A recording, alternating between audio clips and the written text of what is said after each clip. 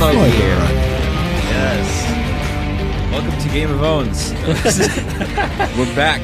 We've been here, but we're back to the basics. As in, we're back to the on season. As in, let's make it to the Twins. As in, A Storm of Swords.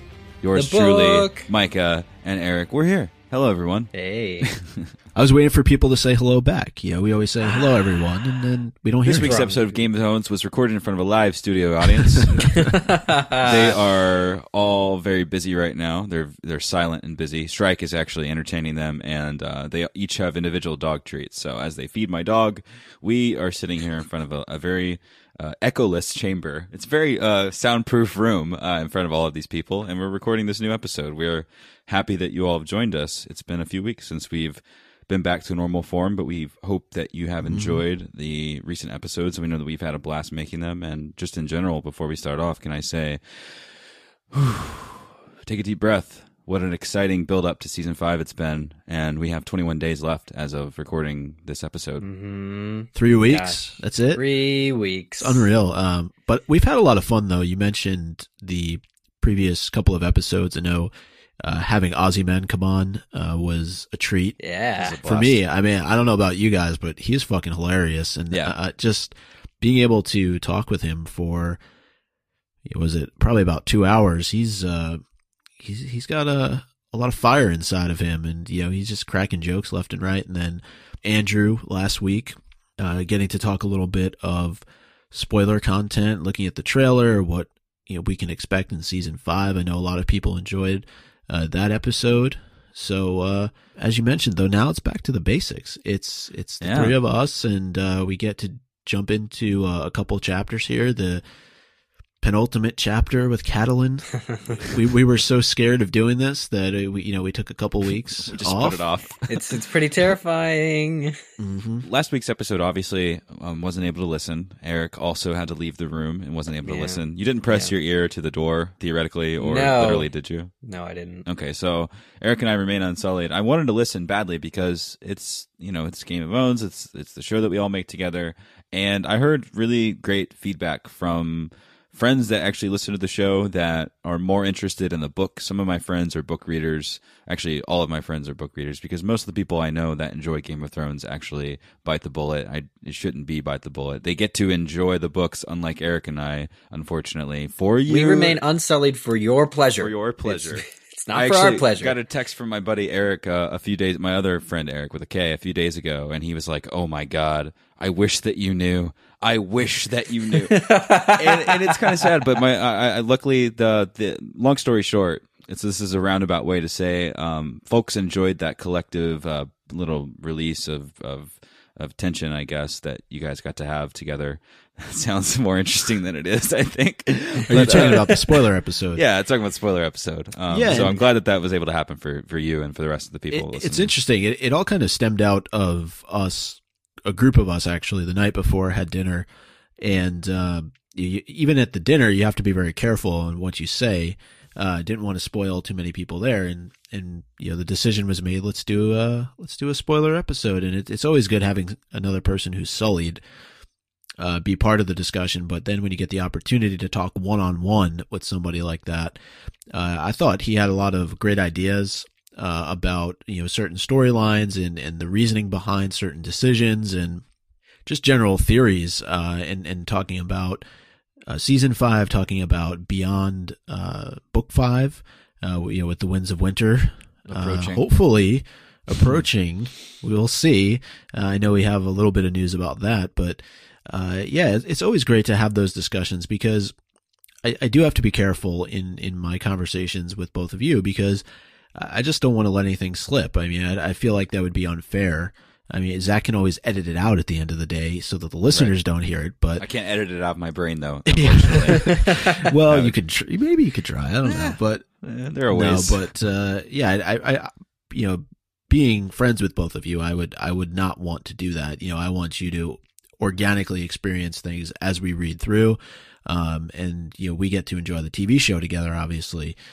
So it was a lot of fun to be able to do that last week.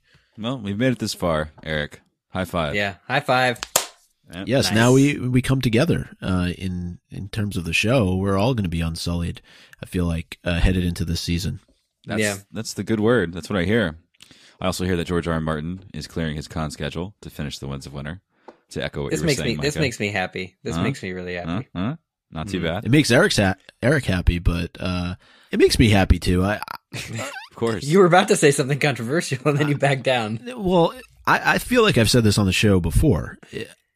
If I were in George R. R. Martin's position, where a couple of years ago, I was just writing this really elaborate and intense story, A Song of Ice and Fire, and then really because of HBO and because of what David and Dan created, it blows up into this monumental television series, and that caused more people to pick up my book.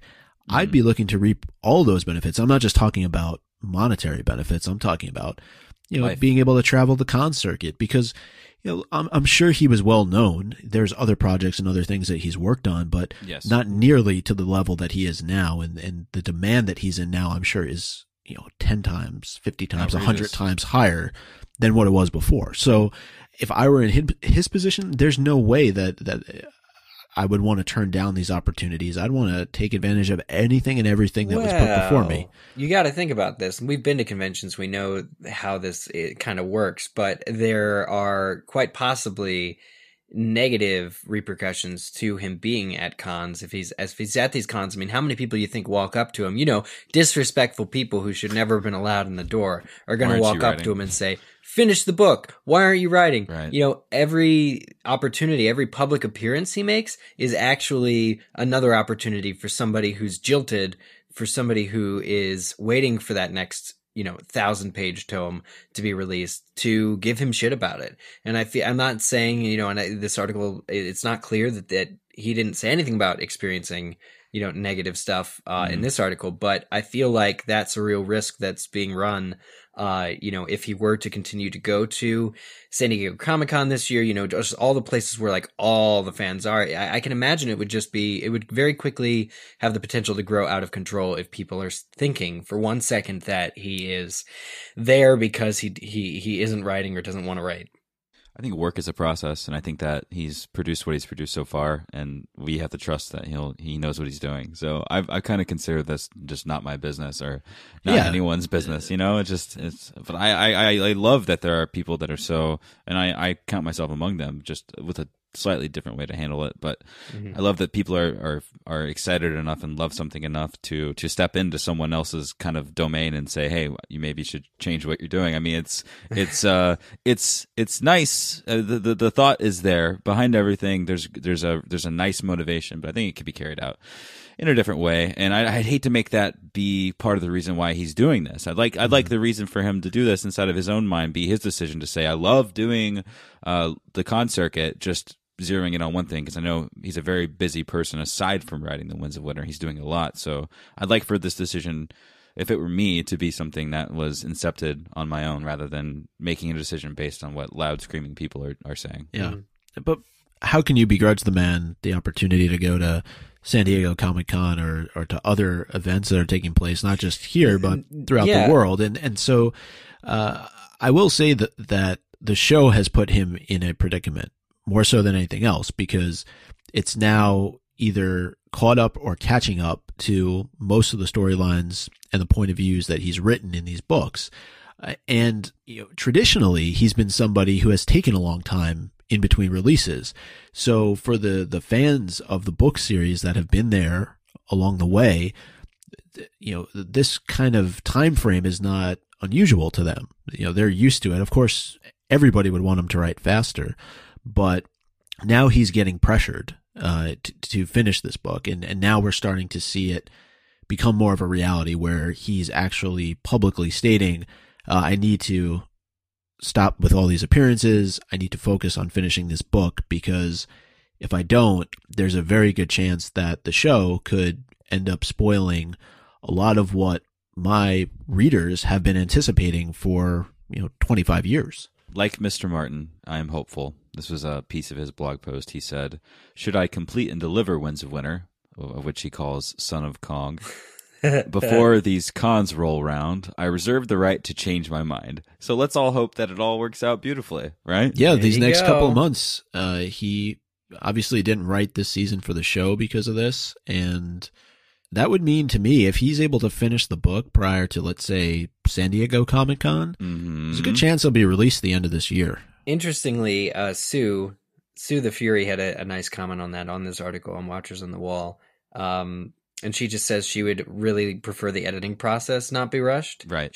I guess she feels it was with Dance with Dragons. It's an interesting comment. I've never heard that comment before. But just like, so her opinion would be that, it should still be given its proper run in the editing room. Definitely. And following his, of course, completion of the book. So there's that. But even if it comes out, early next year, spring next year, I think it'll answer a lot of questions for people. Maybe it'll, somehow be a point of reconciliation between what happens this coming season and what hasn't happened yet in the books. Maybe it'll have a lot of that stuff, or, in his own way, the way that it was intended, the way that it is happening in the books, because after this book, there's only going to be one left, right? That's the plan. Yeah, that is the plan. But there's a very good chance, though, that the end of season 5 could leave a lot of open-ended, and probably will leave a lot of open-ended questions that he's probably looking to answer in the Winds of Winter.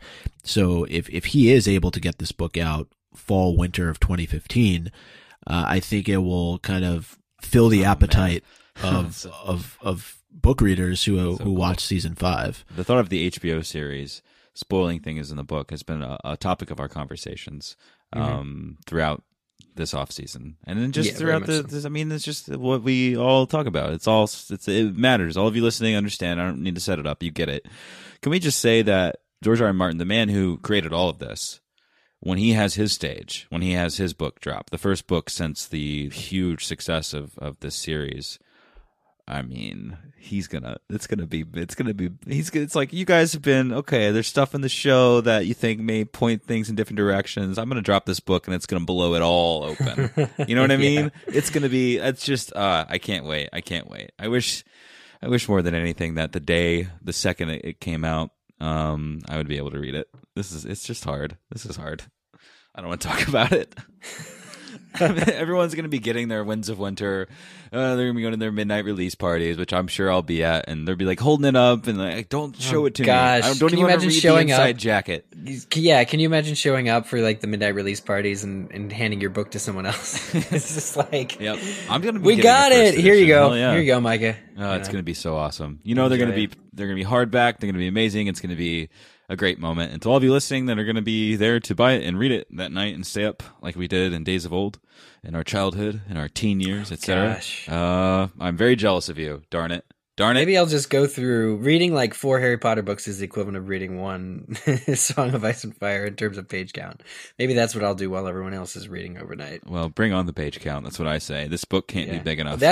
No, I completely agree with that statement. Completely, 100%. I don't know what mysteries are happening in the books in, come book 5 that need to be wrapped up. I don't know where characters are at. I'll reiterate that, but if it's anything like where the show is going, it'll be super exciting and super, I don't want to say convoluted, but just rich with detail. It's going to be awesome. Yeah. Well, speaking of rich, not to pivot too hard, I'd like to tell you all about a three-eyed raven. My friends here on the show, and also those of you listening at home, Brewery Oma Gang, nice folks. Just everyone involved with the show, nice folks. Sent over a nice gift wrapped in swaddling. And inside of this swaddling were delicious amounts of the new raven. Actually, there was a raven. There was a stuffed three-eyed raven. I swear to Bob. What? Swear to George. Yes. So I have a stuffed three-eyed raven now. Strike tried to eat it. He was like, that definitely looks like a toy. And I was like, no, this wouldn't bode well. You're a wolf. He's a three-eyed raven. Let's not go down this path. I felt like it was foreshadowing in my own life that I did not want to start with. And I know that some of the chapters today that we're talking about, have a huge amount of that. So I try to stay away from it. It's a saison. which is if you are familiar with our Patreon series, I won't make a double L joke here, Eric. It's lighter than it's a little bit darker than. I know that Eric and Micah are both very interested in beer. Micah specifically is a very boisterous Robert Baratheon-like beer fan. Micah, are you excited to try this beer? Yeah, I've really enjoyed all the beers that have been made themed Game of Thrones, and I'll definitely be. I don't know if I'll be the first in line. I will be. That's because I will be. I don't know if I have like to give Saison something Ale. to Eric. You know, every once in a while you got to let him shine a little bit. So You can have one spot ahead of me in line. That's what I'll give you. You know what? But I thought about it. You know, I was going to say first in line, and I think when I go to the local package store, you know, are you really the first? There's never anybody in line. Like, so. But yeah, I'm really looking forward to it, and I know we'll taste it and we'll review it. I'm sure once we've all had a chance to have a pint or 5. Can I just say the best that they've made so far in this particular series? I'm a big fan of Brewery Ommegang, and that's definitely because of their partnership with HBO and our relationship with them over the years. Phil Leinhart came on last year. Check out that episode, guys, if you haven't listened to it. We talked It's a lot good episode. about He's this the process. head brewmaster at brewmaster. Ommegang. Yeah. Yeah. And that was a lot of fun. And I'm also looking forward to going this summer, possibly during one of the music festival series, but definitely touring the brewery this summer. And I'm hopefully going to bring you guys along. So that'll be a lot of fun. Yeah. That'd be awesome. Eric So will finally get to go to Cooperstown. Yeah, Micah. So far away. I So was unapproachable. in a store. I'm in Los Angeles, sunny Southern California right now. So And proud. I was able to go to a store unlike that I've usually gone to during my travels. And I was vastly impressed by the selection. There's lots of Ommegang things there. And inside was a generous helping of Valar Morghulis, the double ale that we love so much. Nice. Right? And I, like a very lame person, decided to get that instead of anything different. Something that I've gotten and have had plenty. And whatever. So I was checking out. I want to tell you guys this story. I was checking out, and there were a handful of gals that were running the register area, and they were all individually excited about Game of Thrones. And they started chattering about the 5th season coming. They started chattering about wishing that they would have kept and collected the older beers. And they started chattering about the new one that's coming out. And they were like, "Oh, I hope it's good." And I was like, "Me too, wink." I didn't spoil it, but so that's cool, right? This is it's fun to see. It's fun to see a community like this in all of the different places of the world, and to see the scale of the expanse of the series and the joy it brings to those that like it. It's a good thing to be a part of right now. 20 days remain. Just last night, I met a guy who has read all the books too at a party, and it's just like that was the one thing that I could relate to. We talk about Thrones for a while, not spoilery, but still, just Thrones. Right. No, I'm just- Like the fact that I know everything now, guys. Eric has known everything since Yeah, the day surprise. we recorded. He's a great Surprise. actor, wonderful actor. Well, thank you. No, but I really don't, and I really haven't. And what Zach was saying about just these strangers, this group of ladies, very excited about Thrones that you didn't know, and you just came to this store, and there they were, and they were talking about it excitedly, mostly due to your purchase. And it's exciting to see how excited everybody across the world is for this TV show. Yeah, absolutely. What's your favorite beer, by the way, out of all of them that have been released so far? The new one, the Saison, is so good. Yeah. The Three-Eyed Raven. It was Eric's going to go excellent. with that, even though he hasn't drank. No, it yet. no, I'm not gonna go. I'm gonna go. I've had precious little of the Lannister Blonde Ale, the first one. I had it once, and it was at a theater, and it You was had on just a tap, and it mouthful. was just a mouthful, and not a lick more. So I would say that was pretty good from what I remember. But the Fire and Blood Smoky. is my I favorite. thought you were a Blondale fan. Well, I just said the Blonde Ale, but I didn't have enough of it to really remember or inform my opinion. Maybe you But had the too much of it to remember. Yeah, I was going to say. Fire and Blood Red Ale was my favorite so far. It's beautiful that we can talk about this and talk about how long it's been out and just realize how much time has passed and that things are still going, they're still strong, It they is still feel crazy. so exciting. It's Yeah. great.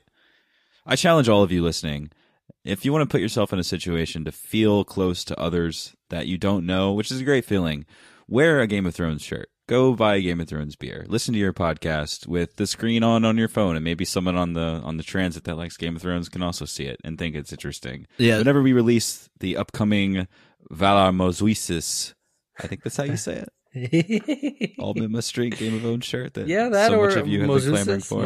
I don't know. We gotta ask that guy. Pick it up, wear it proudly, and enjoy season 5 with maybe people that you've never met, and enjoy a different part of the world. Yeah. I was just going to add that I was riding the train into work this past week, and there was a guy next to me who was reading Storm of Swords. There you go. Works. And he was getting towards a particular part of the book. You were reading his book? Well, he was right next to me, literally. Mike is a very close companion on public transit. Right. If you've ever ridden public transit, everybody's a close companion in New York City. Okay. So let's say he was getting towards the end of the book, which caused a lot of controversy this past season. We all know. But anyway, I had thought in my mind about saying something to him, depending on whether or not he reached that point in the story by the time we got into the station. I also thought about mentioning the podcast, but it all depends on the situation, because people on public transportation can be a little weird about anybody actually speaking to them. So I tried to just let it go. Played it cool. Yeah. You slipped him like a little note or something. Like a business, like on a Post-it, like a hey, listen to Game of Thrones. Spoiled. We do need business cards. Spoiled the ending for him right before he gets to it. He's like, I've managed to ignore all of the spoilers until now. Thank you. But it is amazing to me overall to see how many people are reading the series, not just Storm of Swords, which I guess is a little bit more aligned with what the last 2 seasons have been about, but reading into the future with A Feast for Crows, A Dance with Dragons, you see a lot of it, especially now with the season, as you mentioned, Zach, 3 weeks away. Mm-hmm. It's ramping up, so people are trying to know what to expect, but I don't think any of us are going to know what to expect. That's the best part. I'm excited, and I'm excited to dive into this reading. Yes. I think that these chapters today, for me, getting more perspective around what is happening nearby the Red Wedding, inside of the twins, approaching the twins, feeling the ominous presence of those towers, all of it made it much more for me. And I wasn't disappointed, because I wanted to feel this weight as it happened. I wanted to feel a clear difference between the show and the book. Mm-hmm. And I wasn't let down. There's a clear strength here that can't be communicated through the television series, which is obvious to guess, but it was very present, and I cannot wait to read the next chapter after these 2 setup chapters. Unbelievable. Right. Yeah. No, the twins are exciting. I mean, I'm going through the series again, and there's that brief period in season 1 where they have to cross the crossing, and Catelyn goes and treats with Walder Frey and has to make the alliance, make the agreement, which of course is what's the word, betrayed, or Robb breaks his solemn vow. But just getting to see who Walder Frey is from the show perspective too, to see if there's any kind of foreshadowing, because the 3rd book was out, to see kind of how I can read that man. And then reading this book where they return to him after Robb has broken his vow, and to just see how far he's willing to take treating them, and just noting the vulnerable position that Robb and Catelyn are both in, and have been in ever since they left Riverrun. Mm-hmm. And even since, Lord Hoster died, and things are just amiss with death and rain and all this stuff. And all they had to do was bring back Mrs. Norris, and everything would have been fine. Oh, you man. killed my cat. I'll kill you. I'll kill you. Yeah. Zach, you raised a really great point, because I remember, because it just happened a couple of hours ago, reading through this chapter and just the level of detail and the foreboding, the ominous nature of how things are written. I highlighted a bunch of stuff, but the fact that the river, the Green Fork, is referenced as being a boiling torrent, Mm-hmm. The gatehouse towers of the twins emerged from the rain like ghosts, hazy gray apparitions that grew more solid the closer they rode. And it's just this. If you don't know what's about to happen, you should get a feeling that something bad's coming down the road. Tension in the next couple of chapters, reaching a boiling point. And Catelyn, Robb, listen to me. Once you have eaten of his bread and salt, you have the guest right, and the laws of hospitality protect you beneath his roof. She hopes. She is on it. She feels what's happening. The rain has been falling so steadily over the course of these past few chapters, and during our break with these last 2 episodes. The rain has been falling so steadily that they can hear the Green Fork before they see it.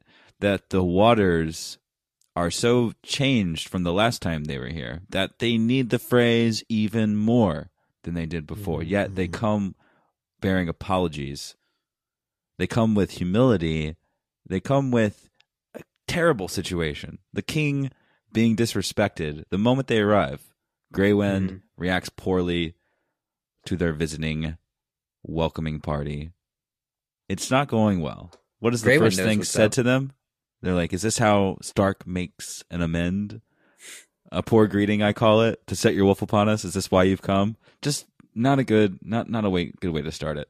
And this is the king, mind you. These people should be bowing and saying, Your Grace. That's really the whole thing, isn't it? Because Lord Walder Frey is a sworn bannerman to the Tullys and to the North here. He doesn't owe...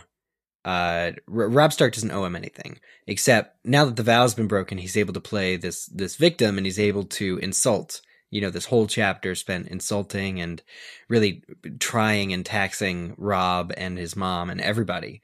They have to put up with insult after insult as a result of the broken vow. But ultimately, Robb is his king, and he is behaving like a spoiled child. There's even Catelyn, when she first walks in and sees the late Walder Frey, who does not greet them at the gates, which, by the way, is slight number one, says he looks like a child as well. There's this weakness, there's this frailty in his body where he can't get up and kneel, or he says, and he's sucking at the air like, a baby sucking at its mother. So there's a lot of very interesting references to vulnerable states too, because when you're a baby, you're obviously very vulnerable. You need somebody to care for you. And there's this real harshness that Walder wants to, basically his whole castle inflicts upon Stark's men. It's just not a great welcoming committee for Robb, as you mentioned. You would expect a little bit more than 3 sons and grandsons of the late Walder Frey to greet him upon his arrival. And we know that the weather is bad, but he has a litter. Yeah, exactly. He does. And you think that even at 90 plus years old, he could get his ass up and go out and be protected. He's got his own wooden umbrella. So it's really important that the rain is happening, really, because I think it masks a lot. Yes, it sets the tone of. It reminded me a bit of Greek mythology as they arrive here at the Twins, because it's almost like the river is acting as is it Charybdis? Yeah, Charybdis, the sea monster. I like this. Yeah, the whirlpool, actually, not the one in a cave. It just seems like everything that is around it is about to be destroyed, but. In terms of the rain, it really masks, even Catelyn mentions it, as she looks across the turbulent waters. Impossible to distinguish colors and devices. Most were gray, it seemed to her, though beneath such skies the whole world seemed gray. You're talking about banners. You're talking about the cloths that these men have as they're going in. Exactly. And she doesn't know what side they're on. If it was a bright sunny day, she might be able to distinguish, or at least other people in Robb's party, the fact that there could be a lot of danger now that has arrived at the twins, and I think you get a sense of that when we read the next Arya chapter. Definitely, as she comes across a lot of banners that she doesn't recognize. Well, I think too it does matter who has shown up for this wedding and who hasn't shown up. I know later in the chapter, after they meet with Walder Frey, and Catelyn is given some leave, some time to walk around, and ends up meeting with Roose Bolton. He tells her about the men that couldn't make it. And I want to talk a lot about that later, but in general, there's these men that are loyal to her, supposed to be loyal to, Robb, basically King in the North. And it's a question because even some of the Freys that have helped them in the past are not in attendance. There's the previous squire. There's one of the Freys who had helped Catelyn previously also is not there. And it's a real question as to why are these strange absences are occurring. Something is off, on the wrong foot. Catelyn has known this, and now that she's here, it's just this impending dread, like the pounding of a drum is just beating down on her and getting worse and worse. Mm-hmm. That's the opening sentence of the following Catelyn chapter, yeah, right? That was intentional. Yeah, that's well done. That was well done. Thanks. But no, like this whole chapter where it's basically like is Walder Frey torturing Robb, just like the show. I think they pulled it off well, right? Yeah. Just like, you want it to stop, you want it to end. I'm glad you mentioned the show because, again, in season 1, when Catelyn goes to him, he complains to her that Lord Hoster Tully hasn't attended the last 2 of his weddings, and just like in general, he feels pissed on. And it's really this pride that Frey is known to have, and of course Catelyn warns Robb about this. Robb says, "I know the Freys, mother. I know how much I wronged them, and how much I need them. I shall be as sweet as a septon." She's warning him that he's just gonna get attacked, like really verbally, gonna have to put up with a lot of shit when he gets in the room. And he thinks he can handle it, yes, he does. But Frey is obviously not going to stop there. This was only the beginning. Mm-hmm. It's crazy to think this has actually been planned in advance. What is going to happen, with the seeds of which are happen in this chapter, and of course the rest which conclude in the next chapter. Oh. That this is a grand plan. That Frey knew that about this in advance, what he's about to do to the king that he should be kissing the ass of, but he won't because he's prideful. It's made so much worse when I didn't know that this meeting with Roose Bolton took place this way, and he's in there with this pale pink cloak, and he's helping strategize, and he's talking about future circumstances, and he's talking about Ramsay, and he's talking about giving justice for the dead Stark boys, and he's speaking about the Greyjoy threat in the north, and like you feel like they're actually making strategic moves, but in reality, he's just sitting there and being like, yeah, well, yeah, it's such a cold and calculating move that he's about to play out in the next chapter, or at least the next Catelyn chapter. And it's just all so, reading it back through, it's just so hard because you see all the pieces of the puzzle coming together. Mentioned earlier is the fact that Grey Wind wants none of this. He can sense it. He knows something is wrong. Yeah. And the fact that Robb's men are put, far away from him, if they will cross and set up their camp beside our own. This is one of the Freys talking. "We will bring out enough casks of wine and ale for all to drink the health of Lord Edmure and his bride. We have thrown up 3 great feast tents on the far bank to provide them with some shelter from the rains." So, far bank. Yeah, far bank. All of his men are going there. Obviously the men of note are able to come into the twins with Robb, but it should have been a signal to Robb. At least it would have made me uncomfortable if you're taking all of my men and putting them as far away from me as possible. And it's all done with this courtesy. It's all done with this hope, right? That this promise of wine for all of his men too. It's like part of the safety, part of the rules of hospitality that Catelyn says to Robb. She reminds him she's really relying on them that's like their sole protector. Basically. I mean, as soon as the initial conversation with Walder Frey is over, that confrontation is over, she interrupts and asks specifically for salt. And bread. Specifically, and bread. Because the book says salt and bread, so if he gives you anything else, it's not protected. But salt and bread, please, thank you. And throw it over your left shoulder. Yeah, right? Yeah. Walder knows exactly what's up. But it means shit to him. It means he doesn't shit to him. care. Yeah. But like, so promising wine for his men is also, I think, an extension of that, where it's like, yeah, you'll be separated from them, but hey, we're all going to drink to the health of of Edmure and his new wife, Rosalind. We're all very happy about that.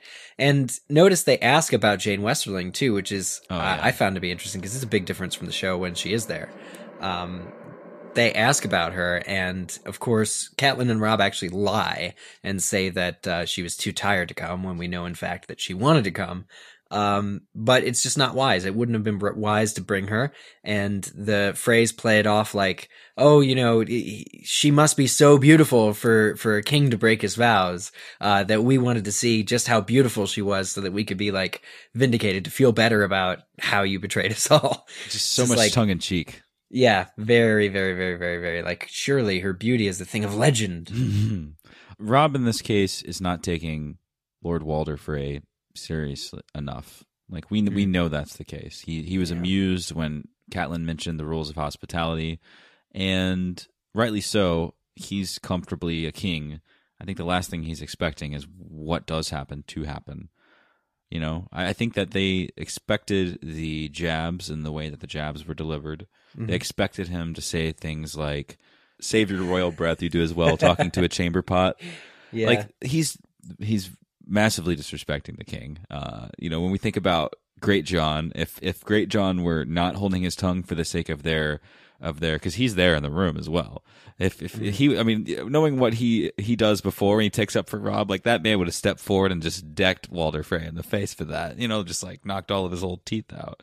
But they're trying so hard to please the situation. And it's just George wrote a perfectly crafted scenario where a king that should be strong and proving himself in the face of all of the danger and the trouble that they're facing. Mm-hmm. He created a scenario where the king can enter a situation and need to be apologetic and need to be able to take these kinds of hits. So we get this kind of tension in the story, and we get this kind of ebb and flow that would not take place under normal circumstances. And it leads to what it leads to, which is a bit extreme. So it goes from Lord Walder Frey's jabs and his immature mutterings to a very serious situation. And the only person that is really feeling it is Catelyn. Edmure isn't. He's a bit distracted with finding out who his new wife is and what she looks like. Which, can I say, I understand this is a period piece, essentially, not necessarily actually, but essentially that's what this is. There is just an uncomfortable amount of interest on what this person looks like. Even from Catelyn, she's you mean like her hips?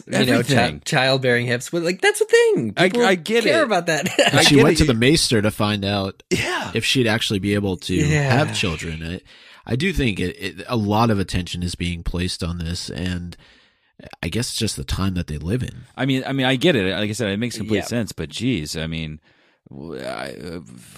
shudder to think. I really hope that. I don't want to be naive and say that I hope that it wasn't this way in our world. I'm sure it was worse, and in some places it still is.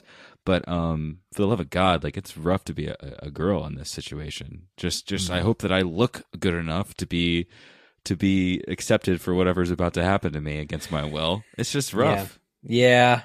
No, you're right. You're 100% right. Really shitty. Yeah. And, really, and to really have shitty. Catelyn judge this woman this way. Well, I think it's also due to her. It's due to her suspicion, right? Because we get this girl. My favorite part of this chapter is when Walder brings all his girls forward, and makes Robb apologize to each and every one of them. He should have, by the way. All right, this apology is founded because Robb, like a moron, broke his vow to someone that is already kind of an asshole. So you should apologize to all of these girls, no matter if you're the king. And also, sorry that you have the dad that you have, or like the grandfather that you have for some of them. Sorry for that too. Sorry for that. Sorry for everything in general. But That's like my favorite part. And then, you know, we get to see Lady Rosalind, who Edmure is clearly like his jaw drops to the floor like a cartoon character. And Catelyn is just trying to think of, you know, legit reasons why this is yet another slight, because they've gotten nothing but slights ever since they got there. So Catelyn, you know, does her due like follow up. She keeps it to herself. She doesn't complain to Edmure, who is seeing stars right now. But even Edmure asks after the fact, you know, this is a quote, why would the old weasel refuse to let me choose unless he meant to foist off someone hideous? So it's a situation where Edmure, again, wanted his pick, but was not given it. Lord Walder has chosen this girl, and he chose actually a pretty girl, even though there were quite a few who Edmure would have been forced to marry, who would not have pleased him visually as much. And it is a cause for concern. How is it that she's actually beautiful, or actually really pretty? She has this cute gap in her teeth. Why is he being nice when he hasn't been nice in any other way? I think it has nothing to do with being nice. I think he's being very calculated in how he's going about this, because if he gives Edmure a pretty daughter to wed, there's a good chance then that Edmure will be happy. And Edmure is right now, Riverrun is his. Yep. And any child that is born between the two of them, between Edmure and Rosalind, is heir to Riverrun. Mm-hmm. So to me, that's what Walder Frey cares most about at the end of the day. Yep. And I think also calculating in the sense to make them feel a little bit more comfortable. Yeah, it's a great diversion, isn't it? Even for us, make us feel more comfortable. If you remember, though, this ugly girl, and I actually gave you this beauty. Speaking of Rosalind, she's crying when she's first introduced to everybody. She knows something's up. Yeah, that is a good point. I didn't consider that, but Walder breaks in. You may weep and whisper after you're wed, with his little cackling laugh. Oh, shit.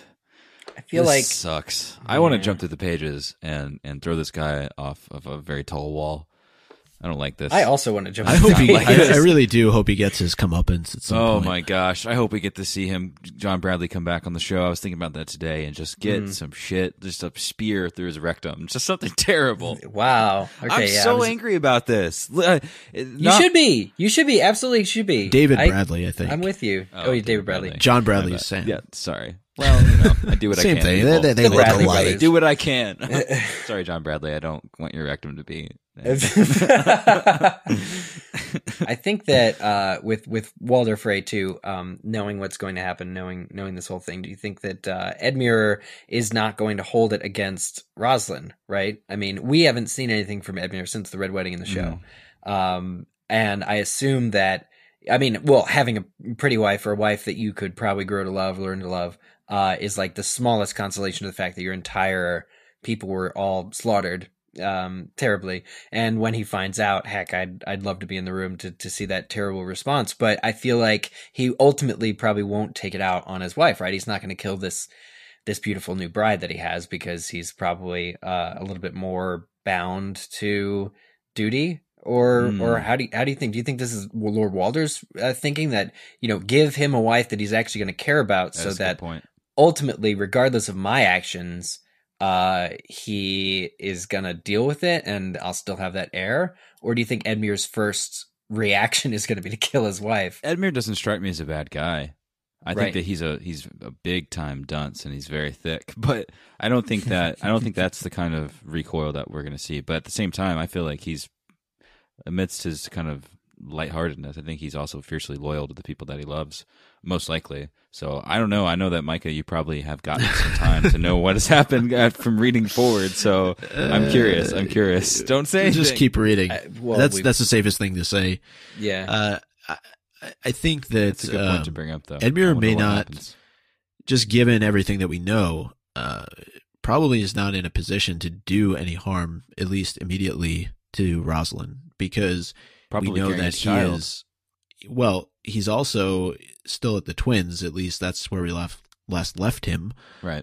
And we know what happened there. So he's outnumbered as far as being able to do anything. You know what else I just thought of? He's naked. He's going to be naked during the betting. Probably. So they're going to naked, take his armor. They probably had somebody just take his weapons. They probably tied him up too. Just like, this will be sexy. Don't worry. And then like, okay, we need to tell you, everyone's dead. Everyone's dead. We'll untie you when you relax. I have no problem saying that his storyline does continue. So we just have to read, and I don't want to that's comment good. any further. We'll find out more as the story goes on. Good, because for me, I mean, he is very clearly like a prisoner of high value at the Twins. It's like, not only does he kill a king and his mother, and in the show his wife, the new queen in the north, and also all of the men and the direwolf. God damn it!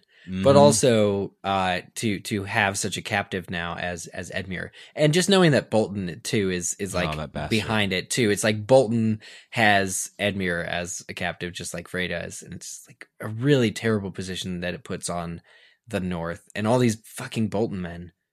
Michael Bolton, you dirty bastard! Michael I hate your Bolton, music, you bastard! I hate your music. No, this does a great job to paint an even wider point to us, which is all of these pleasantries. I mean, think of this, for example. Edmure is the liege lord of these people. He's the guy in charge of Riverrun, which these people all pledge fealty to. These pleasantries mean nothing when action happens. When things are shaken up, they mean nothing. The king is murdered at his uncle's wedding. His wife is killed in the show. Who knows what happens to his wife in the books? We'll see. His mother is murdered as well. Imagine what's going to happen when shit really goes down. None of this means anything. I think that's the point that's being driven home here, which is just relax, everyone. It doesn't matter who you say sir to. And I think it's echoed greatly in the next chapter when the Hound is speaking about how to talk to knights. He's just like, keep your head bowed low, say sir a lot.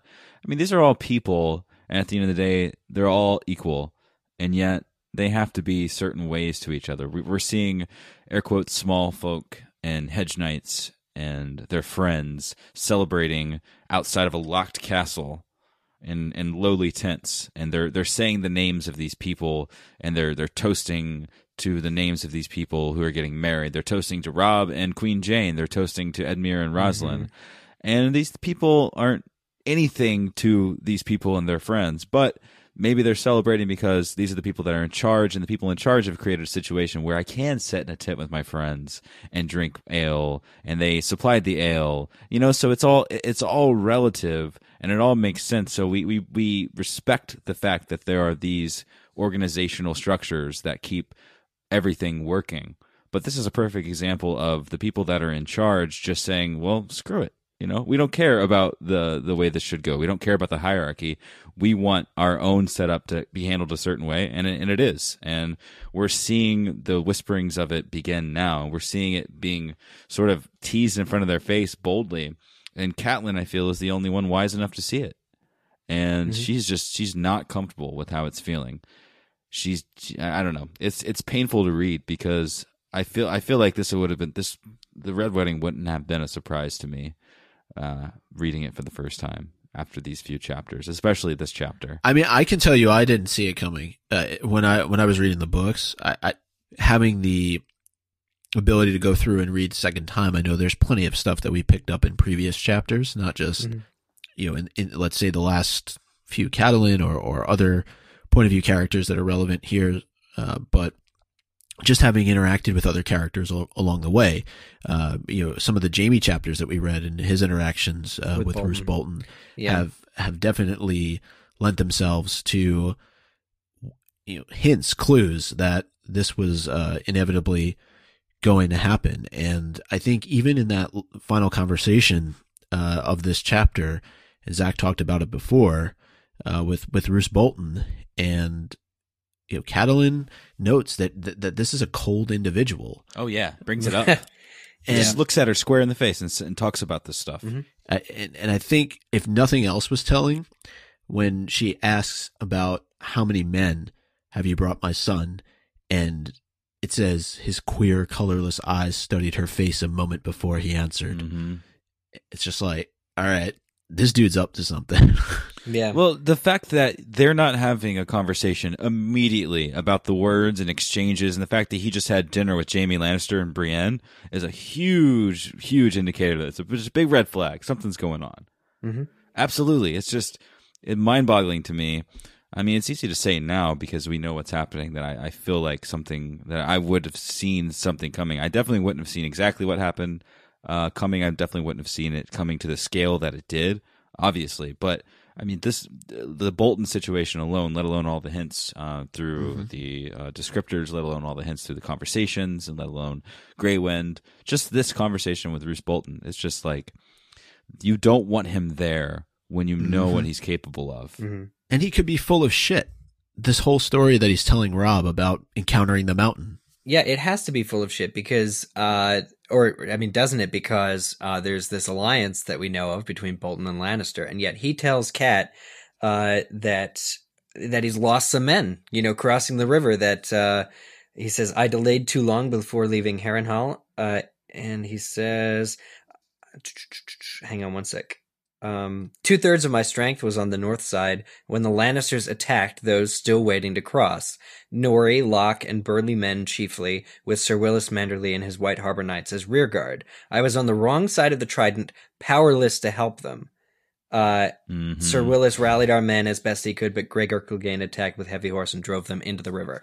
So are we really going to believe that 1/3 of his men have just died and fallen to the Lannisters? Because if the Lannisters Maybe and the he set them Boltons- up that way, though.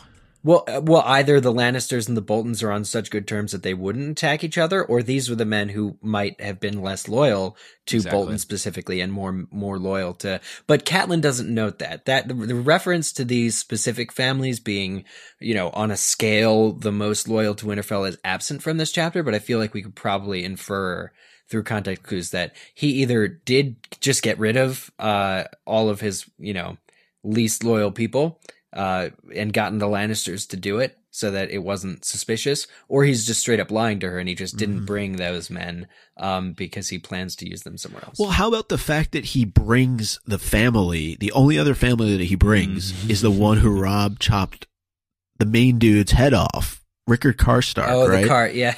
He chopped his head off. And that's the family that Roose Bolton He's brings. like, I've got some people from Carhold. Doesn't he tell her it's to keep them close, right? He's like, I think it's important to keep these guys or close. to have a family who's most upset at you right there to help kill you when the time comes. Poor Arya. That's all I have to say. Yeah, whatever Bolton just did to 1/3 of his force, or whatever didn't happen, is it's all lies. It's all fucking lies. The Lannisters are on his side now, and knowing that Tywin Lannister, it was already the Warden of the East and the Hand of the King and all sorts of other junk, to know that he is now that tied in with the North, it's like, again, he's just gaining control of the entire realm. In Catelyn's words, deftly done, Tywin Lannister, deftly done. Yeah. I mean, this is a big deal what's happening, and we get the real scale of it in this Arya chapter. She's riding up with the Hound, and I'll skip a little bit of that just to speak specifically of how large the celebration is. I mean, gosh, on a scale that we really didn't get to dive into with the show because I feel like it was early and it wasn't quite at the $8 million per episode budget that we're sitting on now. And I feel like there was so much more to be seen outside of the twins, the celebration of this royal occasion. And it was really cool to be able to see that from this perspective. Apart from all the bad stuff, I thought it was just fun. And to know that the Hound was there the whole time, and that they're driving a cart that they stole that's full of pickled pig's feet and salted pork. I want pickled pig's feet now. I want to try that. Let's see if that's any good. Pickled pig's feet. Can we just appreciate the Hound like as an actor, like as a man among men? Can we just say as that? A man among men who's legend. Like totally just pretending to be someone other than who he is. He's usually this brunt. We're familiar with this brunt guy who's if his face were uncovered, would give him away for a league in advance. But he's just got a hood on. Bold of a man that looks like him, Eric, to try to be someone else when half of your face is burnt. Yeah, and he pulls it off. This knight, who's this particularly stupid knight. I mean, this isn't just once that the Hound has personally knocked this guy off a horse. He says he claimed several horses, and that they actually fought in a melee match once, and this knight just doesn't recognize him. Not only is the Mountain one of the two most recognizable, the Clegane brothers are just, huge, monstrous men who everyone knows because he's probably killed someone you know and love. He's just, put a hood on and all of a sudden he's like Clark Kent or something. He can be anybody else that he wants to be. And Arya, I feel like this is an important lesson Absolutely. too, for someone as bulky as the Hound to pull this off so deftly is like anyone can do it. I think that's like, it's a very short chapter, but that's something that she should take note of. You just need to wear what you're expected to wear. You need to have the right adornments to your, to pull the right wagon. And he's even able to keep Stranger with him. Yeah, that's one of the best parts. He's like, I'm just going to tie Right. up Stranger to this the wagon. Uh-huh. I'm not getting rid of Stranger. He's my horse. Yeah. The Outriders came on them an hour from the Green Fork as the Wayne was slogging down a muddy road. Keep your head down and your mouth shut. That's the first dialogue, all right, in the whole chapter. Keep your head down and your mouth shut. The Hound warned her as the three spurred toward them, a knight and two squires, lightly armored and mounted on fast palfreys. Clegane cracked his whip at the team. He's just cracking whips as people are riding up to him. Yeah. He probably didn't even need to. A pair of old drays that had known better days. The Wayne was creaking and swaying, its two huge wooden wheels squeezing mud up out of the deep ruts. That's good imagery. In the road with every turn. Stranger followed, tied to the wagon. And that's when the big farmer comes, or that's when they come up and they're asking who they are. And he's like, you have business at the Twins?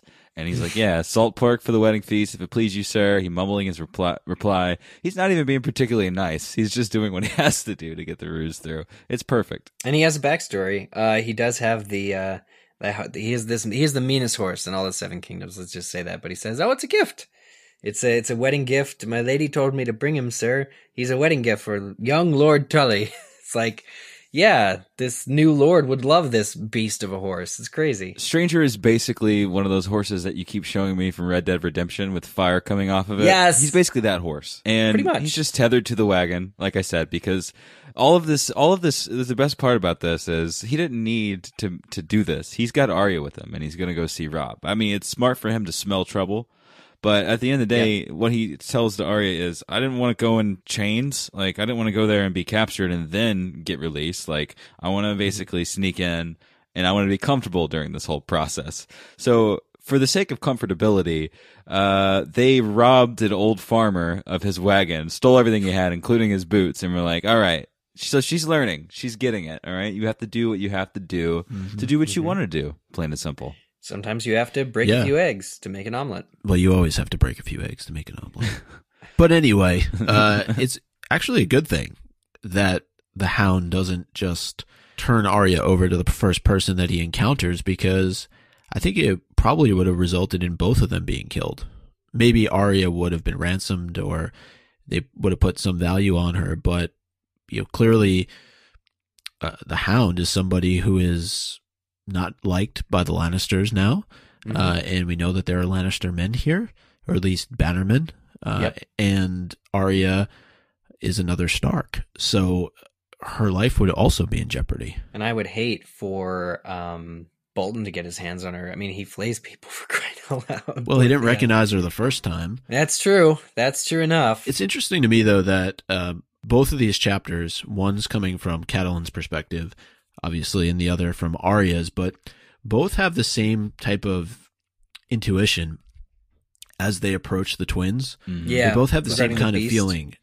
Arya, in particular, it says, last night she'd had a bad dream, a terrible dream. Her belly was all knotted up tight. She couldn't remember what she dreamed of now, but the feeling had lingered all day. If anything, it had only gotten stronger. There was nothing between her and her mother but a castle gate, a river, and an army. But it was Robb's army. Robb's in italics.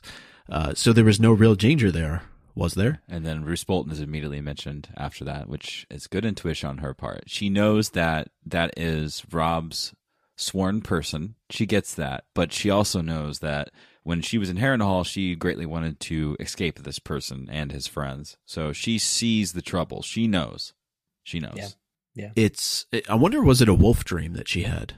Well, that's the thing. It's not explicitly stated. The different Starks, the various Starks, are in different stages of connection with their direwolves. Although Arya has had dreams before, hasn't she, where she's been Nymeria. a wolf? in the books, Yeah. Nymeria, but I feel like this one in particular, it says she doesn't remember it, so it could have been. But I'm thinking like a general sense of dread led by the same sort of power. Yeah. Whatever, I mean, because the Grey Wind in the previous chapter, like, he knows that he can smell the ill will, I guess. Is So much so that he doesn't hear Rob when Rob is calling to him. It's right. There's a moment where he kind of breaks out of his trance Yeah. and finally focuses So back the on wolf is tuned into this, and Arya is getting that same Rob. supernatural vibe. Catelyn not being blood related to the Starks, I feel, is probably just she's intelligent enough to realize all of the signs of something being amiss. Mhm. But Arya, I feel like, it's probably brought on by this connection, this power. Grey Wind felt the insincere intention of the people riding toward him in the welcoming party. You know, like he sensed what was their real intent, whether it was dangerous or whether it was friendly. And let's say he has a higher intuition than a normal dog or a normal wolf would have, Or human. or human. I mean, obviously, because I feel, clearly the animals have a greater sense of that thing than we do. But he has Strike. yeah, right. No, he's sleeping right now. He's like, I sense that you're recording and ignoring me, so I will have my rest now. Yeah. But that's obviously not the case with the rest of us here. But I feel like the Hound, he's sort of like a dog. He kind of knows what's going on. And Arya also knows what's going on, so Yeah, we're in good He's company. got a great line. He's got a great line later on in this chapter. To me, just as this chapter goes on, it gets sadder and sadder because we know the wedding has already taken place. It's briefly mentioned, but I wanted to read this one part. The music from the castles was louder here. The sound of the drums and horns rolled across the camp. The musicians in the nearer castle were playing a different song than the ones in the castle on the far bank, though, so it sounded more like a battle than a song. They're not very good, Arya observed. And then the Hound says, I'd heard Walder Frey's eyes were failing, but no one mentioned his bloody ears. And it's just, you can tell at this point that the music, quote unquote, that they're playing is really to mask what's happening or what is about to happen. So, like, at that moment, Yeah. her mother is being murdered. Yeah. And her brother. Yep. And she's just like, man, that band sucks. Like, Damn. who hired this band? Oh, in the next passage, Arya found herself wishing it were day. If the sun was out and the wind was blowing, she would have been able to see the banners better. She would Yeah. have looked for the direwolf of Stark, or maybe the There you go. Serwyn battle axe or the Glover fist. But in the gloom of night, all the colors looked gray. The rain had dwindled down to a fine drizzle, almost a mist, but an earlier downpour had left the banners wet as dish rags, sodden and unreadable. Jeez. Yeah, I know. We're looking at the ending, the finish of a storyline that has been going since book one, which is this Catelyn and Rob's journey, which was of course more of a book two thing. But this plot line and these characters who we've been with Catelyn, all this time, and seeing that terminate, and then realizing that part of also, like, there's still part of Arya, she doesn't know who Queen Jane is. There's this question, like, they're drinking to the health of Queen Jane. Here's to the young wolf and Queen Jane. Who is Queen Jane? Arya wondered briefly. The only queen she knew was Cersei. So she's out of it. She doesn't really know what her brother has done. Even though we've, as readers, know all about it and know why this is happening to Rob and her mother. But she doesn't know. She doesn't know anything about this. She doesn't know anything about the agreement. She's been just trying to escape, from King's Landing with her life, and just wants to see her mom again. But that is not going to happen. This is like in the books too. They're so close together, but it just doesn't happen for these characters. They won't see each other again. She's so much trying to find something that's familiar to her, right? As she's going through the camp, nothing is familiar to her. Everything is, she says, all she saw were strangers. Mm-hmm. There's no Maester Lewin. There's no Winterfell. There's nothing that she can kind of grasp onto that is going to make her feel comfortable. And yeah, she does see some banners that she recognizes, but yeah, right. But mostly it's those, especially as she gets closer to the castle, that she doesn't recognize. And I know I mentioned earlier the masking of the music, but even towards the end of the chapter, it's mentioned that Arya heard shouted toasts and the clash of cups mixed in with all the usual camp sounds, horses whinnying and dogs barking, wagons rumbling through the dark, laughter and curses, the clank and clatter of steel and wood. The music grew still louder as they approached the castle, but under that was a deeper, darker sound, the river, the swollen green fork, growling like a lion in its den. This is... If that wasn't a hint, I don't know what geez. was. I feel... Oh, man. You feel dirty, don't you? No, you pointed out the music, and obviously this was tumultuous to me during my reading and before coming in to record. Obviously, it was clearly important. It meant something. We've been going through this book, yada, yada, yada, and I'm sure all of you at home felt, I mean, George wrote it to feel this way, but after having the knowledge of just after exploring that the music, I knew the music was to mask it, but that it's masking it happening right now, and that George is writing this knowing what's happening just through the walls that the lordlings are locked inside of. It's just all of these paragraphs. All of you at home, I challenge you to not only listen to this episode, like, yeah, great, you're hearing us commentate on it, that's wonderful.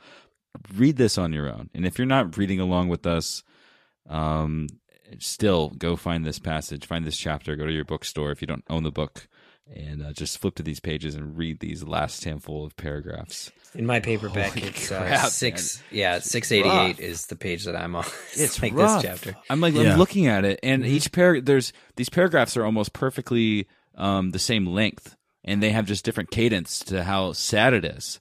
It's just boom, boom, boom, and just going through different things. Holy shit! That is really. I mean, Arya is thinking whether or not her mom and brother are even going to recognize her because the Hound gave her a haircut. She is still looking forward to it. She's still thinking that it's a possibility that she's ever going to see her mom again. The last time that she saw her mom, which is referenced in this chapter, is when Eddard Stark rode south from Winterfell. I mean, that was so long ago. Yep.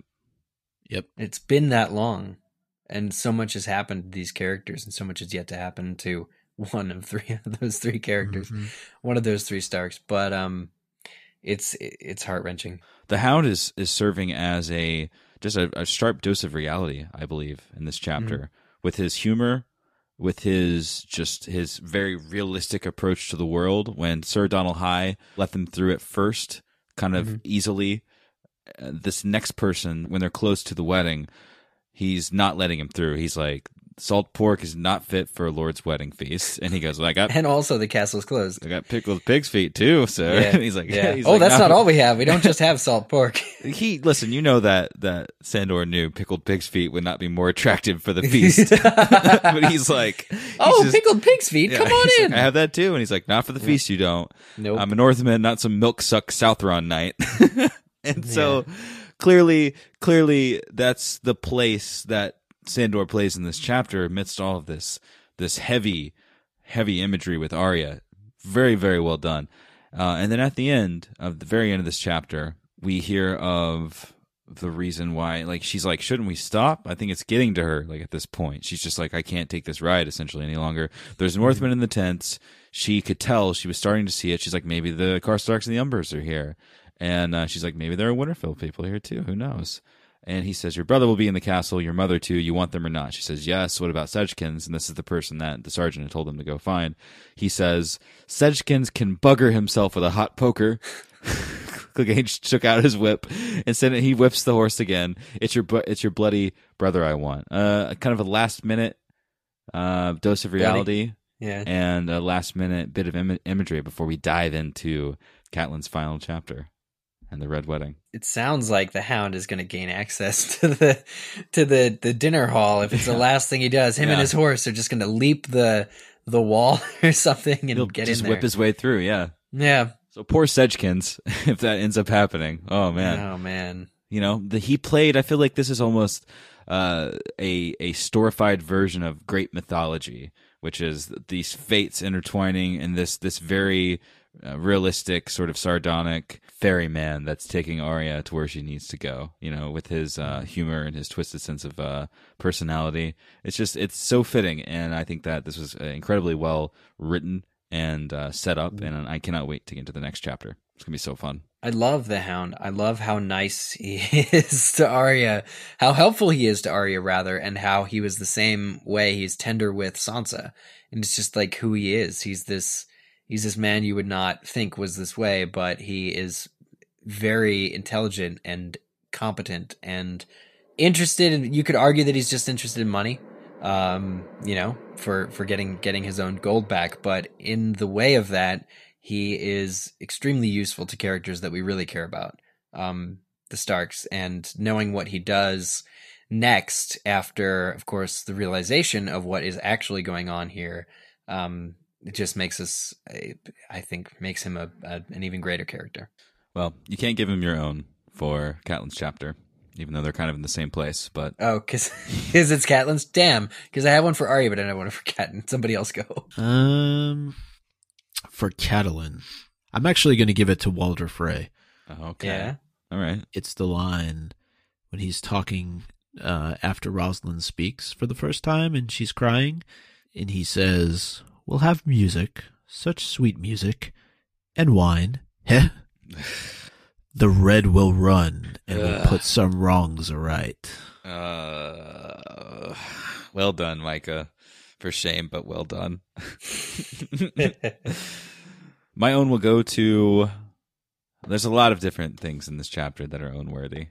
But I think the own should go to Roose Bolton for being this linchpin inside of this plan, and for being such a swell actor, and for having the audacity to bring a strip of Theon's skin as a token to the Starks from Ramsay, and to talk about it freely, to be like, yes, we do have Theon captured, and I'm gonna do what I want with him. He's a decent bargaining chip, and we've got all those Greyjoy men, those damned pirates to deal with. I just feel like that was a pretty ballsy thing to do, and to know, also to get a mention of Theon. We're not used to that so far in the book in the way that we have. I know that we're familiar with his storyline from the show, but to those of us that have read for the first time, I'm sure this was a pretty interesting moment to learn that he was being flayed. So, inch by inch. Yeah. So there you have it. No, my own's going to be extremely similar. Lord Bolton, and it is for that same exact moment when they're talking about Theon. Here's a quote. "He is Balon Greyjoy's only living son, and now rightful king of the Iron Islands. A captive king has great value as a hostage."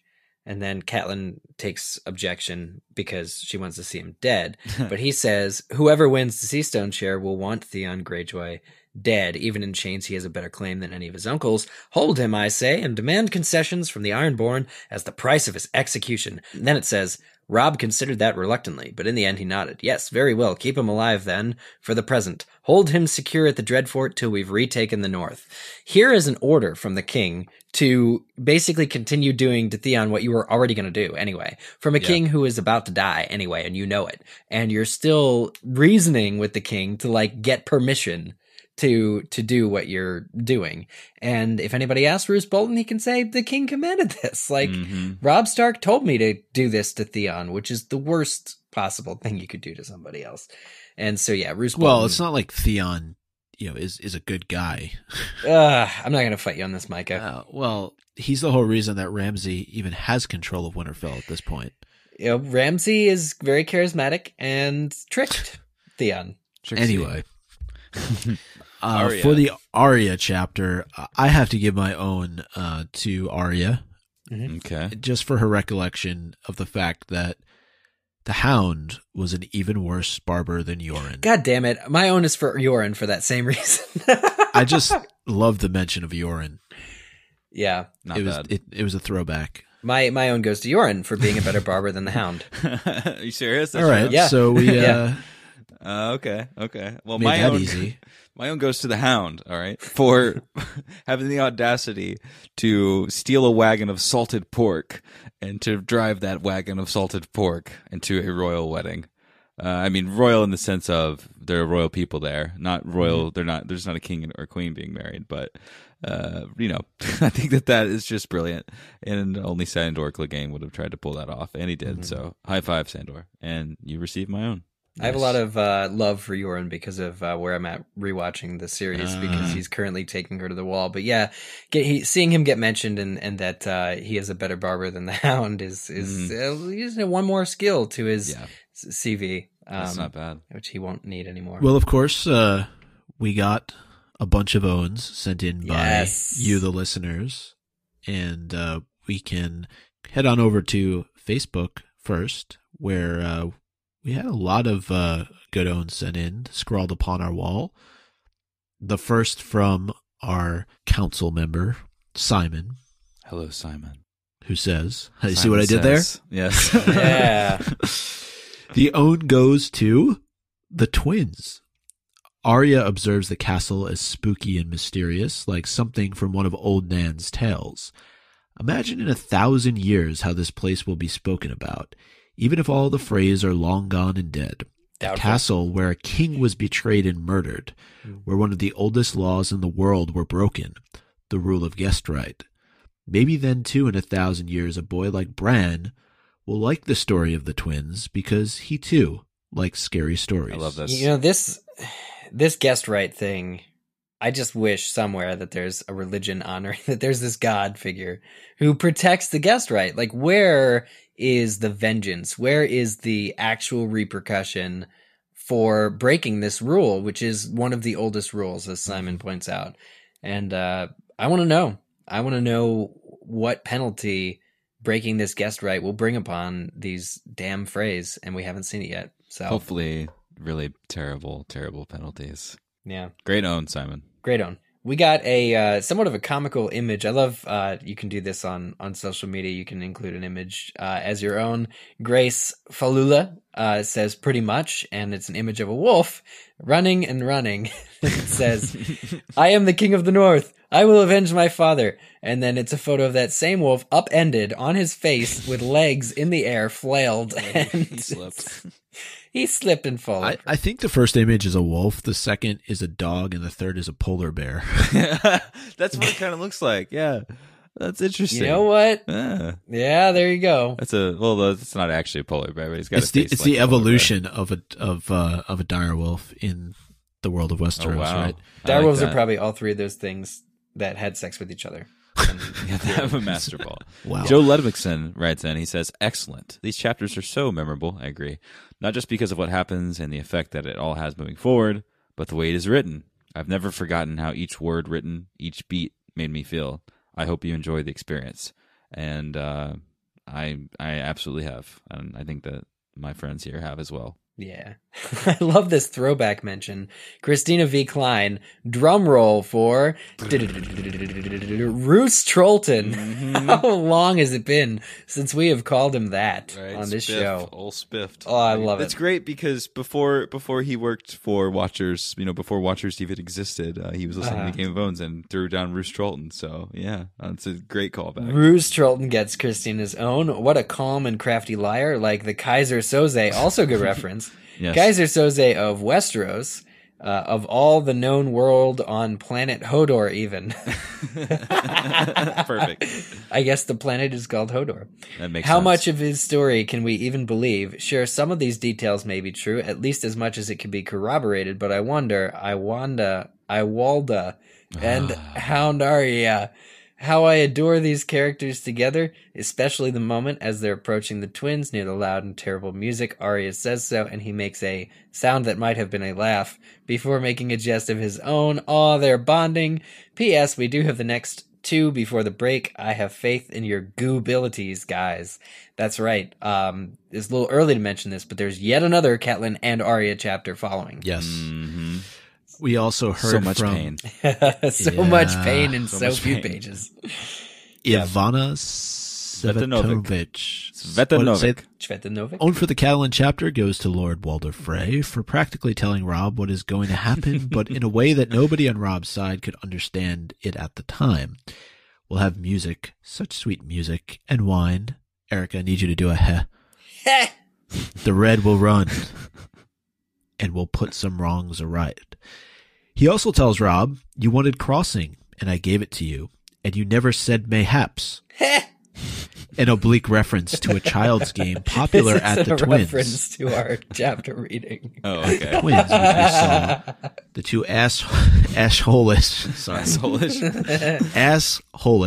8-year-old Ain't no Freys, Litter Walder, and Big Walder playing in Winterfell with Bran and Rickon remember. in A Clash of Kings. So long The ago. rules are that you ask the Lord of the Crossing to pass the river, and he has a stick and can ask you to make vows and promises.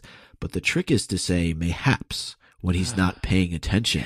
Then you can try to take his stick and knock him into the water and win the game. But if you do that and haven't said mayhaps, you're out of the game. So Lord Walder is really telling Robb he's out of the game. And when we now also know who taught the two little Walders that game, and that Lord Walder's way of thinking and emotional maturity is that of an 8-year-old. This is my favorite thing. That is amazing. Great. Amazing. That is the level that George is writing on.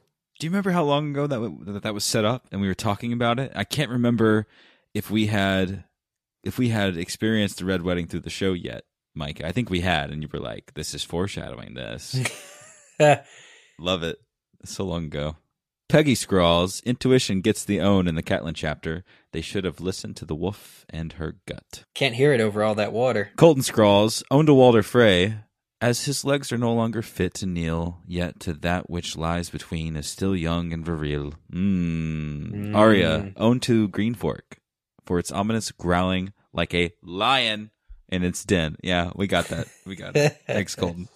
And we heard from Tim Mulligan, who says, own to Greywyn for being the only member of Robb's crew to know that something is up. Also wanted to mention that a couple chapters ago, we learned that Balon Greyjoy's lost brother, who returned the day King Balon died, is nicknamed the Crow's Eye. Think he is our drowned crow perched on the shoulder of a faceless man? ? Also, every time a faceless man is mentioned, I always ask myself, where's Jaqen? And what was his mission in Westeros? These are very astute questions. So, of course, when we met with the Ghost of High Heart, right? Yeah. She had mentioned this drowned crow perched on the shoulder of a faceless man, and then not long thereafter we learned of the death of Balon Greyjoy. So, could be a connection between Euron Greyjoy, the Crow's Eye, and what happened to Balon. I'm so pleased that all of Jaqen is like ahead of me in the show right now. Like she's about to meet him. She's at Harrenhal and she's about to meet him. She rescued him the other day, but when you're watching, I was like, what yeah, the fuck when are you I'm watching talking in the about? show, yeah, my rewatch. Sorry, that was confusing. Yeah. All right. To see him in season 5. Yeah. Mm-hmm. So those were all the owns we got on Facebook. We did get a few on Twitter. The first from Zen Timberwolf. I love that name. That's pretty good. Peaceful. My own goes to Edmure for helping clean up Robb's mess and getting a better deal out of it with Walder's only hot daughter. Well, Joe Schaefer writes, Owen has to go to GRM for building a sense of dread and oncoming doom, despite the appearance that everything is going so well. Very true. Yep. Very doom, very dread, much bad. And Gil Pound writes in, own for Arya goes to the Hound. Quote, what about Sedgekins, the Hound? Sedgekins can bugger himself with a hot poker. Perfect. Uh-huh. I think that's a fabulous way to wrap up our listener owns this week. And for those of you listening that haven't written in ever, because there's a lot of you, and those of you listening that have, that maybe kind of wait to this until the season for the musical aspect where Eric reads it very quickly and it's exciting. Think to yourself, when will I get the opportunity to send in my own for the Red Wedding ever again? Because that's what's going to happen. We have some interesting things planned between here and the season's beginning. But before all of that, we have the Red Wedding to tend to. So think, feel, ruminate, and send in your owns. Eric will tell you how to do it. If you would like to submit your owns for the Red Wedding, Catelyn and Arya chapter following, do so via Facebook.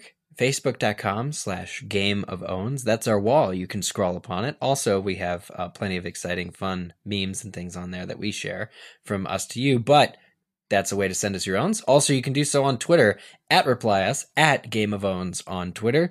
You know, compose a tweet, tell us what you like, and @reply us with it.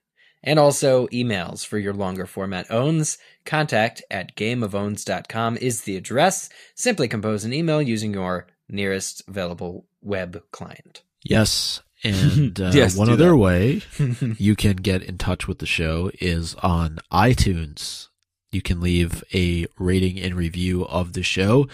And given that the television series is about to come back in just about 3 weeks, we know there are going to be a lot of listeners similar to yourselves who are looking for something that discusses what's going on in the world of Westeros. So we thank you in advance. Head on over to iTunes. Nothing less than 5 stars is acceptable in the month of March.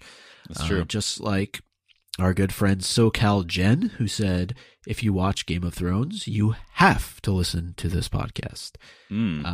As we also heard, and I'm reading a few here because it's been a while, I think, since we read these reviews, but these are fairly recent. We also heard from our good friend, original Samshu, who says, top tier Game of Thrones, A Song of Ice and Fire podcast.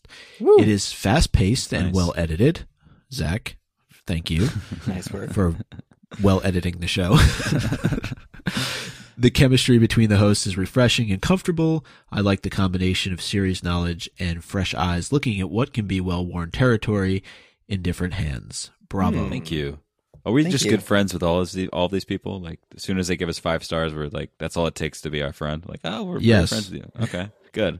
Well, can you read Bobcat C6's review because his name is super cool? He says, the Go To podcast. I like how he did that. Goo is the glue for Game of Thrones.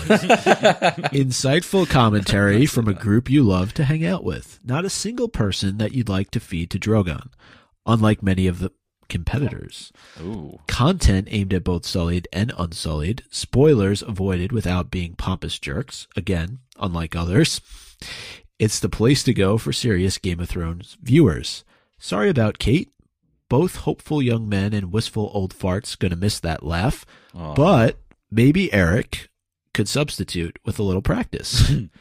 But seriously, folks, this is the one. So thank you, Bobcat, for that. He's calling me. Oh, bat phone, Micah. We promised we'd answer if they ever called. And then finally, one review here, Eric, because I know you also do this podcast. 5 stars are simply not enough, but they'll do. This is from Twirl on Fire 08, and I'm assuming it's her, but you never know. I heard of this podcast through Aloha Mora. I started listening about a month or so ago, and I'm only halfway through. I have switched. Is it George Martin? They're leaving a message? Is it George Martin calling? You want us to finish Winds of Winter for you. I don't know, George. That seems like a pretty big task. Why don't you just skip a few cons? George, rate this laugh. Give it a 1 to 10. How much does this laugh sound like Kate? kind of perfectly like Kate. All right, let's get through. I'm sorry about that. I started listening about a month or so ago, and I'm only halfway through. I've switched from an Apple device to a Samsung and have logged onto my iTunes for the specific reason that this show deserved their 5-star iTunes reviews. Wow. I love how they focus on both the books and the show, drawing similarities from other works of art and literature. My favorite is when they read excerpts from the books. Besides the slight name mispronunciation, which I've since just accepted. We all do. Yeah. It's how we interpret it, okay? Twirl on Fire. If that's your real name. Yeah. Hey, Twirl on Fire. It's a free fucking show. I can't find anything wrong with these guys. This podcast is exactly what I've been looking for. Keep up the good work. Thank you. So thanks. And I'm sure Eric is excited that you learned about us through Aloha Mora, which is a Harry Potter podcast that Eric is involved with. So definitely. We really appreciate these reviews. And I really like hearing from people that, they just started the show, not that long ago, and they're making their way through it. She's halfway through, or he is halfway through. And that's a lot of episodes. We're on, what is this, 264? Yep. I read an email a few days back that came through, and the listener said that they had just finished their second listen through of every episode. And, oh my God! Yeah, and I was like, wow, that is some love for Game of Thrones. So it's a real pleasure to share our conversations and our love for the series with you all, and it's amazing to hear nice words sent in review form. Obviously, not everyone can have the time to do something like this, but to those of you that do, we greatly appreciate it. And to those of you who don't, we still love you. Yeah. I would like to just write an open letter now to that listener who wrote to us, although I can just reply in the email. But no, open letter to everybody. If you are going through our show and finding that you are wanting even more content than what can be found on our Busty podcast feed of boasting 264 episodes. Please remember there is also Patreon. Our patreon.com/goo feed has a number of bonus content, all that can be attained by becoming one of our bannermen. Isn't that right, Zach? Yes. It's very true. Sorry, I could sense my heater was coming on, so I had to throw that away quick. My name is Mika. I'm a good friend of. I'm actually petting my dog right now. He looks very happy. How does that work on Starbucks cups? No. But yeah, no. Back getting back to it. There are a number of things that we do that are related to Thrones, and even some that aren't, but which we make available to our closest friends, our subscribers, our small council, and to find out basically what those things are, and to see if you yourself might be interested, please visit patreon.com/goo. These donations are what keeps the show afloat and what opens up opportunities for us to do interesting things in the future, like a few impending live shows that we have yet to discuss, like the camel stuff. The camel. Wait, what? Yeah, we're buying a camel. We're buying a camel. It's going to be.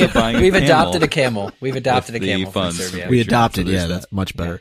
Because honestly, I mean, if we bought it and Strike saw it, it'd probably be the end of the camel. To be honest with you, no, they'll be best unless friends. we Bactrian we camel. got them. Camels kick. Camels do kick. But we leave as you with both anything of these today. guys Camels mentioned, it's really great content. Maybe I'm biased in saying that, but just in terms of behind the scenes of everything that we do here on the show, and actually Eric and I not that long ago recorded the Red Wedding chapter together, live and in person, and that's going to be going up on our Patreon. Yes. And we have regular meetings with what we call our small council. We Google Hangout with them, and really great way to get to know a lot of the listeners out there. We really enjoy spending time with them and getting to know them, talking even more Thrones than we do here. And they helped us make some decisions regarding the show very recently, which is kind of the whole purpose of having a small council. So that's also a really nice mechanic, and that was fun to do. And in general, making the chapters with all the extra content is super fun, and providing the chapter readings has been a really fun process for us, just to dive even deeper into the books and to give kind of our own personal takes during those recordings. So that's going to be fun. And when we stop for this new season, we have that opening of our content that's going to be really interesting to fill, and we have a plan for that we'll probably share on next week's episode or some week approaching the show beginning, because I think it's a surprise that you guys will enjoy. So stick around for that. Definitely stick around. If there's one time to not leave the show, it's now. So don't do it. All right, guys, I'm leaving. Well, you should leave now Stick because the around show to the is silence. ending. You are hearing some music right now, and next week we finally reach the fateful conclusion. Things aren't really concluded, but we are finally at the Red Wedding. It's here. The rains are falling. The river's churning. Guys, you can hear it.